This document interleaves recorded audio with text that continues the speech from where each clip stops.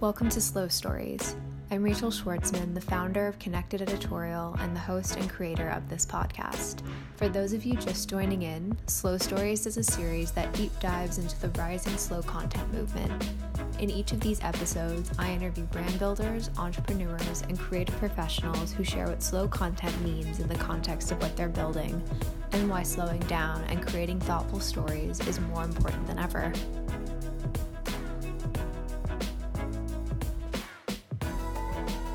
This episode begins with a story from Carol Miltimore, who reflects on slowing down and shares a book that's helped her do just that. Here's more from Carol. My name is Carol Miltimore, and I am the founder and designer of the brand Seek Collective.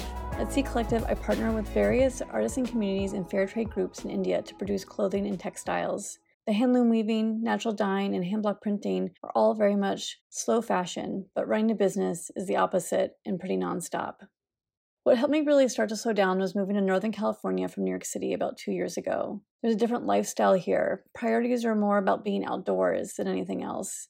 Gardening, though, has become my real passion and a way to help me get grounded. Each morning when I come out to the garden, it's really inspiring to see all the different colors, what's grown, what's changed. It's also been a really valuable teacher to me in terms of being patient with life cycles, with how things grow, the slowness of things. For the plants don't grow quickly, they grow quite slowly often. So being with the earth so intimately has been a very nurturing practice for me. It often reminds me of a book I read called How to Do Nothing, Resisting the Attention Economy by Jenny Odell. One of her lines in this book, which I really loved, was, "Our very idea of productivity is premised on the idea of producing something new, whereas we do not tend to see maintenance and care as productive in the same way." I really like this because so much of gardening is about maintenance and care, and it's really not about being productive. For me, caring for the plants, bearing witness to them growing, observing the change of seasons, watching the birds and the bees who visit, and the whole cycle of all these things together, it brings a lot of peace and it reminds me to slow down.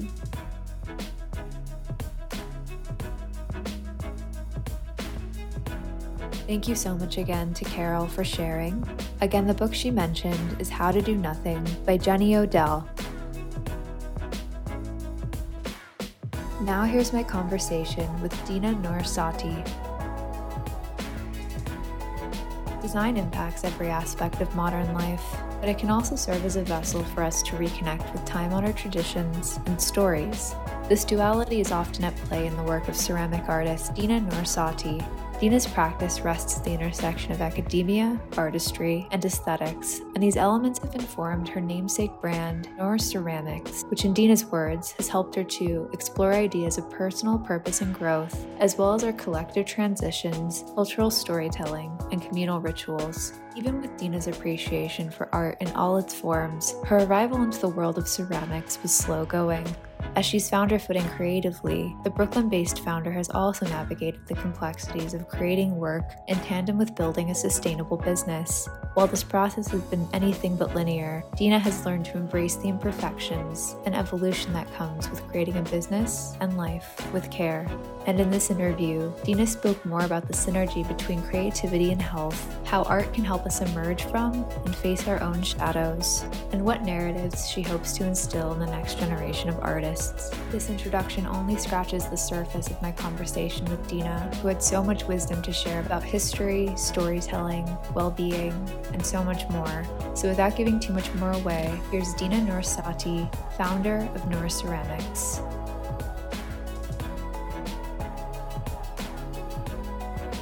My name is Dina Noor-Sati. I am a ceramic artist based out of New York, particularly in Brooklyn. I started my journey in ceramics really from a place of investigating the role of art in different societies. I grew up in a very multicultural home and background, splitting most of my time between France and Kenya growing up, and just being exposed to a vast array of different cultures with a variety of different historical backgrounds and influences, I always kind of wondered what the role of objects were in those societies. And so I started studying international intercultural relations when I was in college, and eventually found myself in a really inspiring African art history class. And that kind of launched my journey into that inquiry of what is the role of objects in our day-to-day lives.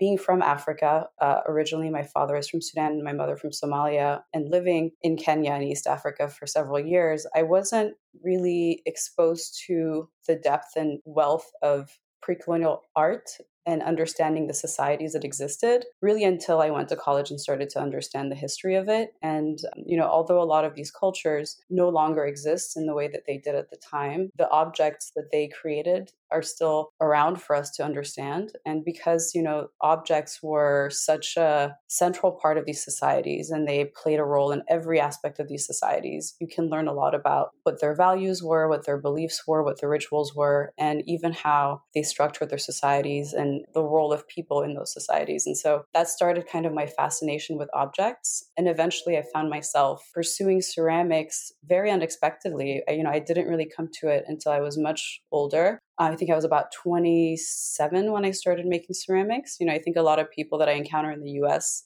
first, experienced ceramics or pottery when they were probably sometimes in elementary school or in high school, but it came a lot later for me. And so, when it comes to what really brings me joy, I think in life is very much having that relationship with an artistic material. That's always been something that's really framed my way of seeing the world and the references that I have. Even before I started making ceramics, I was an avid dancer. I also really love to be around musicians and artists. And so I think art for me has always had this language that is very kind of course, intangible, but also very transcendental. And it's always felt like a little bit of magic. I've always surrounded myself with musicians. And I feel like there's just something so unique and special with people who have, that ability to move rooms full of people. It does really feel like magic to me. So yeah, art is definitely what brings me joy on a day-to-day basis. It's incredible. And it's probably interesting, alluding to what you were saying about art as kind of a vessel to capture cultures and traditions of the past. I was thinking about a recent interview I did with an author who launched into a 10-year exploration of an unsolved murder. And, throughout that process, really learned about the responsibility that comes with reconstructing stories and narratives about the past. And I'm curious if, you think about that in the context of art, what that responsibility is, especially as you kind of do this in an age where information compounded with all of the chaos of the digital space can have such an effect on how we carry these narratives forward. Absolutely. I think, when you're an artist who is really inspired by the past, and especially with ideas and people and cultures that are no longer existing in their form at the time, there is a responsibility because I think, when you think of the way that cultures are formed, in order to understand them, you have to basically have grown up in that worldview. And I think people who do a lot of work around cultural preservation, they always say, like, when you lose a language, you're not just losing a language, but you're also losing a way of thinking. And I think, automatically being someone who is not raised in a particular culture in a particular time, you already are starting at a deficit, and it's a gap that you can never close because you are still coming from a Western mind. You're still coming from an outsider's mind. No matter if, genetically you are from a people, your mindset and your reality has been crafted. As you said, we are people of the digital age, and the way that our minds work are always going to be very different from the way that an indigenous population's, framework and reality would be. And so, when I'm approaching art, I'm always thinking about that, thinking about, even our relationship with objects. Like, we think of objects as being these pieces that just have a very physical function. But, for indigenous peoples, a lot of the time, the physical form is literally just a vessel for something else that's supposed to hold that symbol. And that vessel usually is representing something very symbolically. So the physical aspect of it is almost secondary to more of like the energetic or symbolic function. And so it does take a lot of rewiring the way that you understand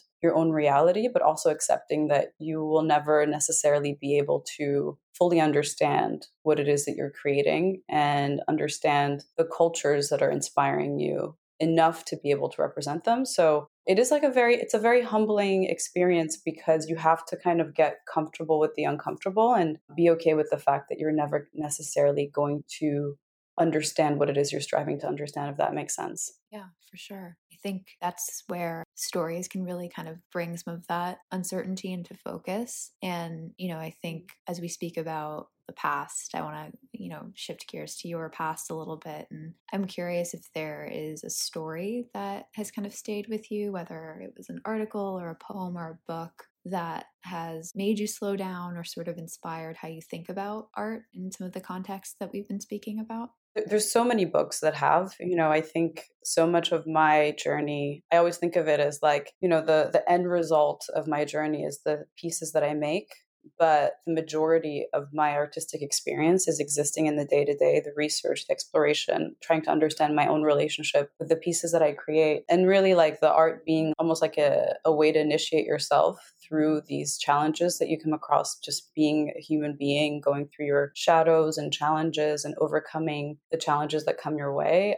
In many ways, that all of those things feel like initiations to kind of fine tune your voice as an artist. And I think there's a lot of books, in the last 15 years that I've been, actively in this space that have really influenced me. But I think most recently, one that I have read is by Joseph Campbell, and it's called The Ecstasy of Being. And this one is really interesting because I think for me, this particular book, I think he wrote because his wife was a dancer and they had this connection together. For those who are not familiar with Joseph Campbell's work, I guess he would be categorized as a scholar of myth and a kind of anthropologist of sorts. And he was very, very kind of fascinated by these archetypes that exist across indigenous cultures around the world. And some of these very like primal stories that you find being very similar in different cultures across the world. And also the fact that there is this role of kind of creating experiences that transcend the physical form through dance and storytelling and theater, and myth kind of ties all of those together. And then his wife was a dancer, a really brilliant dancer, who also kind of looked to the Greek tragedies and mythology and also different indigenous cultures to understand what these archetypes mean and how you can kind of channel them through dance. And in this book, he has a few chapters where he talks about the place of the artist and how the artist really is kind of a bridge between these realms where creativity and all of our primal archetypes live, and how artists are able to kind of bring those into the forms that they're creating, whether it's physical or through like a live experience with music and dance. And I think those chapters where he talks about that, I haven't read many pieces of writing that capture what I feel is the relationship between art and this kind of like celestial realm of creativity. I mean, Joseph Campbell's writing generally always just kind of hits home for me. Sounds fascinating. And I think what also drew me to your work and to your appreciation is this sort of reverence for this multidisciplinary outlook on creativity. And, we talked about the performing arts and visual arts, but I'm curious about writing and storytelling and how that kind of fits into your outlook or even your process. Yeah, I mean, definitely for me, the storytelling is the majority of my experience, which is so interesting because, on the surface, people will see my work and know me as a ceramic artist. But I feel actually that the majority of my time, at least in my mind, is spent around this idea of storytelling.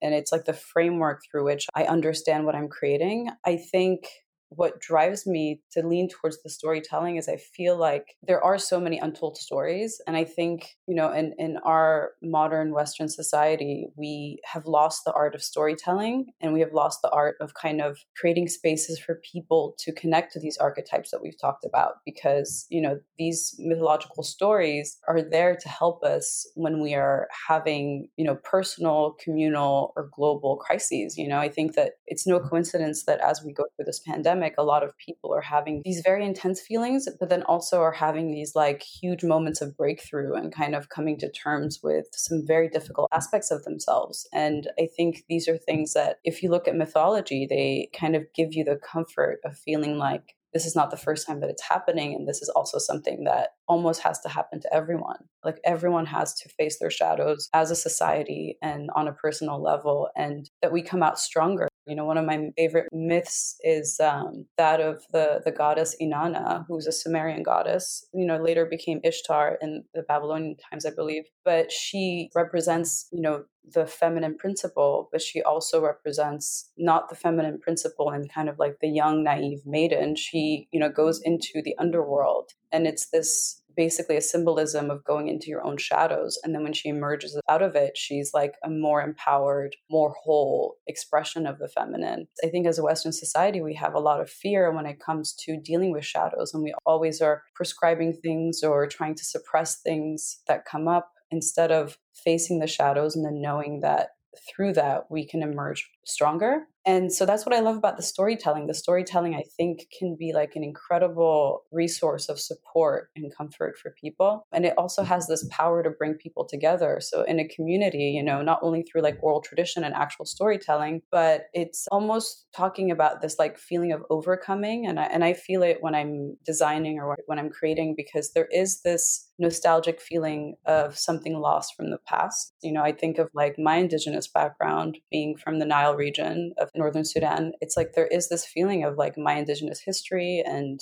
my people and what could have been, and there is this nostalgia. And I think that that's something, it's a very universal feeling of loss that everyone feels. I think this is something that's very primordial. And when you're able to kind of tap into that collective story and that collective myth, you're able to create art that connects everyone, because it really is the story of all people. It's not just the story of where I'm from and how I feel, but it's the story of how everyone collectively feels, because it's tapping into like a more primal. Yeah, I keep using this word because it is really like something that exists within everybody. To your point, we are kind of recalibrating in terms of how we move through the world, especially during a time of transformation. And I think in the context of art and creativity, there's been just such a renaissance in terms of talking about this through the lens of wellness and well-being and identity. And I'm curious, what's been the biggest shift for you in terms of how you think about art's relationship with health today, and how it's made you think about your own role in terms of pushing some of these narratives forward? There's always two forces that are very opposite that are always happening when you're an artist in this like modern context. Is that on one side, I think art is really asking people to listen to the process, to really be intuitive, to feel what they want to do, what they don't want to do. And we have to, as artists, lean into this like feeling of inspiration. And, the modern society asks for inspiration to be like served on tap and always available. And that's just not how art and the creative spirit moves. And so I think for a lot of people, when their art becomes their business, it can be really hard to balance these two energies, because the production demand and even email demand, like I've had to kind of start to think about how to create boundaries around email and communication, because there is this feeling of being overwhelmed as an artist, when really what you want to do is to like clear your head before you go into your day of creating. And so I think, unfortunately, it's not something that you can solve, but it's just something that you have to manage. And I think it's also just a reflection of the culture that we live in. The culture that has evolved in the Western world is not a culture that really centers art and the artistic process. And so it's almost like art is uncomfortable in that framework. And we have to just kind of figure out how to keep ourselves inspired. And, one of my mottos going into 2021 really has been like, protecting my relationship with my art, which means I have to be good about creating boundaries so that I don't fall out of love with it, so that it doesn't become like a source of stress for me. Have you had periods where you've had to step away? Yeah, I actually did. It was like 2019 into 2020. It was over a year off. And a lot of it actually was not about falling out of love with my art. It was about getting burnt out from trying to create a business around my art.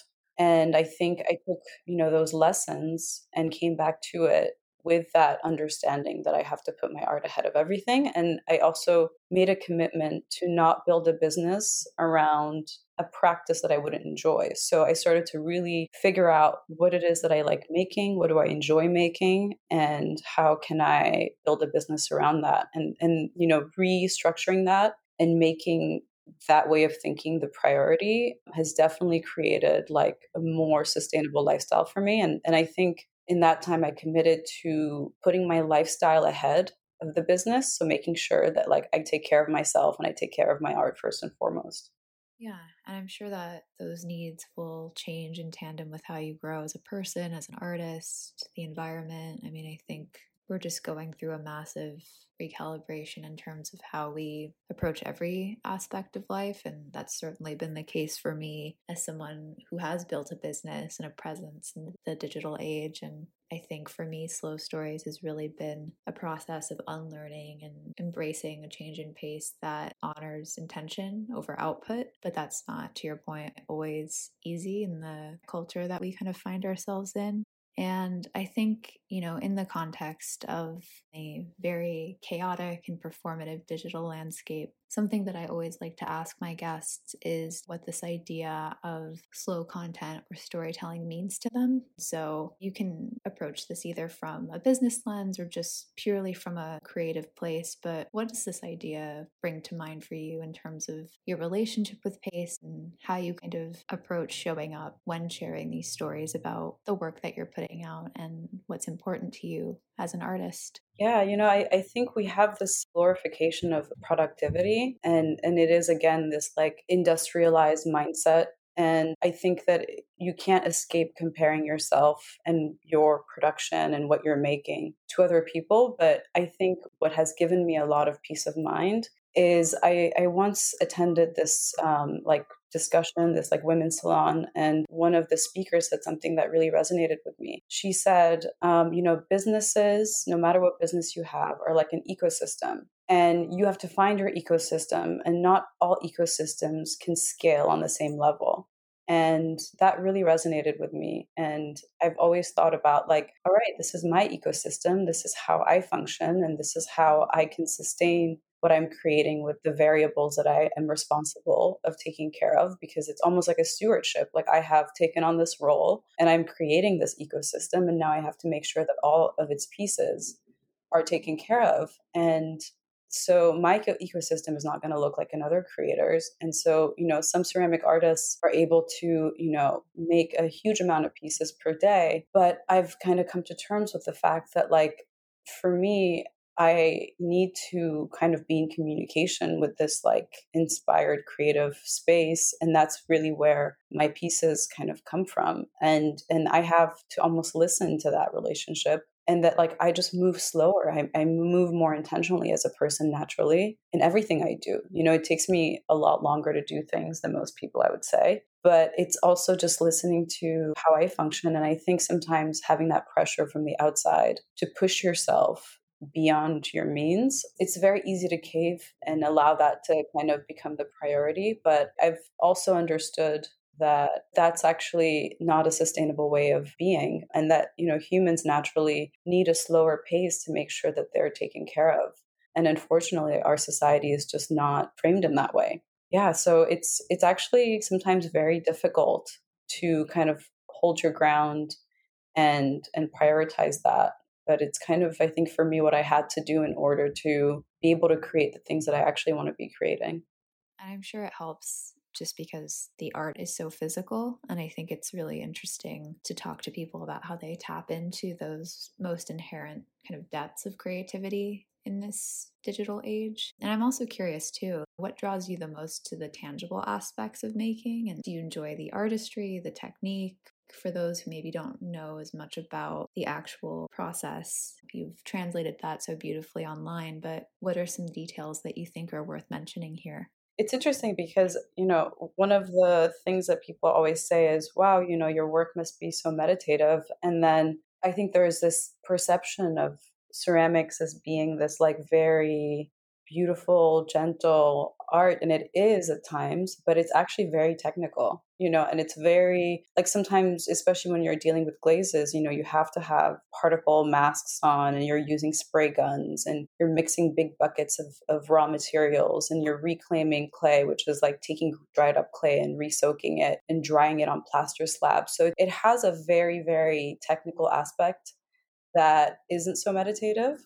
And so I think in the ways that I can keep that aspect of meditation, I have done certain adjustments. In the beginning, I was using the wheel, which I felt very disconnected from the material of clay using that. So now I partially use the wheel to build the bases of my pieces, but then I hand build the rest. And that's really when I can put music on and light incense and kind of drop into that more meditative mind space. But apart from that, I think, to be honest, one of the pieces to me that give me that like tingling creative excitement is in the time when I'm like deep in research, when I order, some obscure occult books to understand the symbolism of different plants, elements that I'm really drawn to in that month or that year. And I kind of do like a deep dive into them. And then I start to kind of make those connections between some of the inspiration that I have. And then I kind of create the story around it, and it unlocks a design. And then I start to sketch that design. Actually, I don't really sketch designs. I usually just have like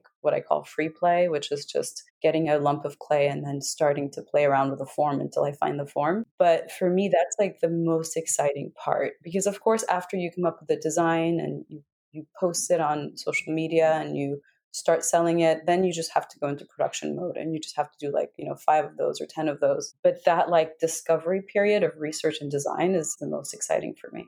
Would you say that your approach has evolved or matured as you've gotten more comfortable with the technical aspects, or what are some ways that you're kind of pushing the boundaries? I remember someone, another ceramic artist, saying something that I really loved. She said, a lot of perfectionists are drawn to ceramics because it almost forces us to accept imperfection. And I think that's very true for me. When I first started, I was obsessed with asymmetry and perfect glazes and almost like making everything feel exactly the same. And my evolution, I think, in the last couple of years has been more around allowing for a lot of that creative expression and flow by embracing imperfection and embracing that I will have certain permanent pieces that are available, but each piece is going to come out looking really different because it is handmade, and I'm going to kind of lean into those differences. And also developing glazes that naturally have more texture and that allow like more of the clay to come through and create dimension. For me, that process has actually been really liberating. And I think also most recently has been kind of like increasing the scale of my pieces. And a lot of the time, what's interesting is like people think that like the more time you spend in the studio, the better your skills get. But I actually found that in that year that I stepped away from the studio, because I worked so much on myself, somehow that unlocked my technical ability. And I can't really explain why that is, but there is something where your relationship with clay, and I'm sure this is true for different art forms, is also really dependent on how well you're doing as a person and really how open those channels of communications are in your body between your creativity and your hands. And so a lot of the time, like, this is why I really lean into self-care and listening to myself, because I'm only as good of a ceramic artist as I am as just a person. I think to step away is really also to remove yourself from distractions. And I'm sure after kind of re-entering after that period, you were able to see things that maybe the world as it's set up kind of obscured or took time away from, that we need to kind of be able to process some of these things in terms of our creativity. And, I'm curious, as you think about having these conversations with future generations of artists who will be even more affected by all of the digital ubiquity, how do you hope to kind of shape the narrative around what it means to be an artist? One thing that I've been thinking about recently is I've just been having this almost desire to mentor. Now I'm in my 30s and I'm feeling like how amazing would it have been to be like in my early 20s looking for some guidance. And I was always kind of, as a young woman in New York, looking for almost like my female elders and not really coming across that as an artist or someone who was artistically inclined. And so I've set this intention this year to kind of, bring into my reality someone who I can create kind of a mentor-apprentice relationship with. And I think that for me is one of the most important ways to kind of create like cross-generational communication, and also to encourage young artists to not forget the importance of disconnecting from the digital workflow, because they will be more exposed to that and more used to that level of production and content creation. You would think in a place like New York that access to different perspectives would be easier to find. I've found, maybe just because I haven't left my neighborhood since last March, my world has become much more insular just due to COVID. But I think this time has created space for introspection for me, just being with myself and being able to think about how to kind of rebuild community after this time has been really critical. And I think in the vein of mentorship, it's also allowed us to ask more, I guess, reflective questions, as you kind of continue to move through this time and build on your practice. I'm curious if there is a particular question that you hope people start asking you more often, what's important to you moving forward? I think actually the question is one that you asked. I think a lot of people kind of miss the storytelling aspect. And I think that now we're becoming kind of more aware of that depth of kind of like the artist's intention. Sometimes it's like people will really lean into like very physical aspects of the making process. But I think the most fascinating part of speaking to artists is understanding what their journey is and where they're, creating from and why they're creating. So I think, normalizing the conversation around storytelling with artists, I think is really important. Is there a question that you hope to ask a particular artist in your life that's sort of been percolating for you? Yeah, I think what I am really fascinated by is this idea of like shadow work. It can sound very intense and dramatic, but I feel like, and I think Joseph Campbell in the book that I referenced talks about this, is this ability to kind of walk in this liminal space between light and dark. And so the emotions that they're relaying through their art tend to kind of have this bittersweet feeling. And they also, I think, have a lot of experience going into their own personal shadows. And it's almost like the art forces you to do that. Of course, it takes some time to get to know someone and the vulnerability that comes with sharing one's shadows. But for me, that's another conversation that I would love to normalize, because I think in the perfection of the digital age, there's not a lot of opportunities for people to see that everyone goes through that shadow work and everyone goes through those painful times. And some people are able to alchemize it into art. I think that conversation is really fascinating. I'm certainly, I guess, a storyteller, writer. I think going through a period of emerging from my shadow and looking at the things that I want to change as we come out of this time. And I think that alone is probably a whole other conversation. For the purposes of this interview, to leave our listeners with a note of how they can kind of emerge and even reconnect with their own artistic identities. This question is a nice way to sort of bring everything that we've talked about full circle, especially through the lens of creating in the digital age. And, that question is, why do you think slowing down our relationship to content or to the digital space will ultimately help us live, work, and feel better, but also create better too? Yeah, I love this question. I think like a lot of changes, for them to happen, it really needs to happen on the societal level. I think the reason why it's very hard for people to feel like they have space for self-care is because the structure of our society is not built to create self-care.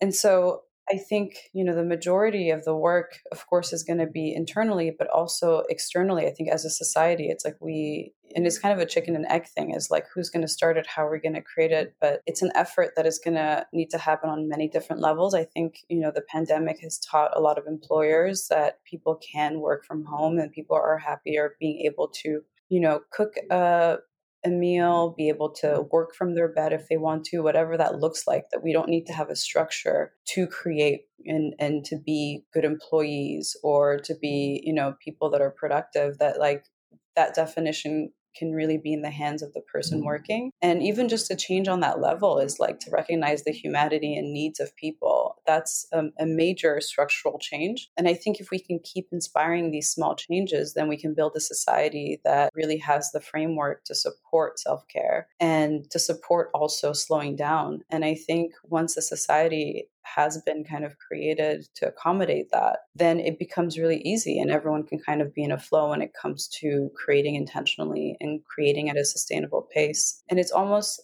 how things get self-regulated. What I love about studying, cultural anthropology and indigenous cultures is that a lot of these societies, their framework was built around resource responsibility because it naturally would not evolve or develop too fast in a way that it wouldn't allow resources to regenerate. And so right now what we're talking about is like human capital and human energy. And the problem is that our society functions in a way that is just so fast that it taps out human capital and emotional resources. And so the thing is, how do you fine tune it so that society naturally self-regulates to allow people to take care of themselves?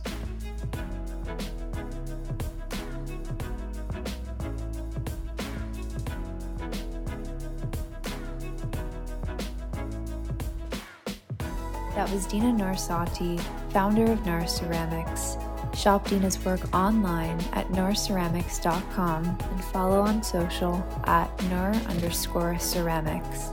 Stay tuned as we'll be sharing highlights from this episode at Slow Stories Official on Instagram and at Slow Stories Pod on Twitter. I'm Rachel Schwartzman, and you've been listening to Slow Stories. Thank you so much for tuning in.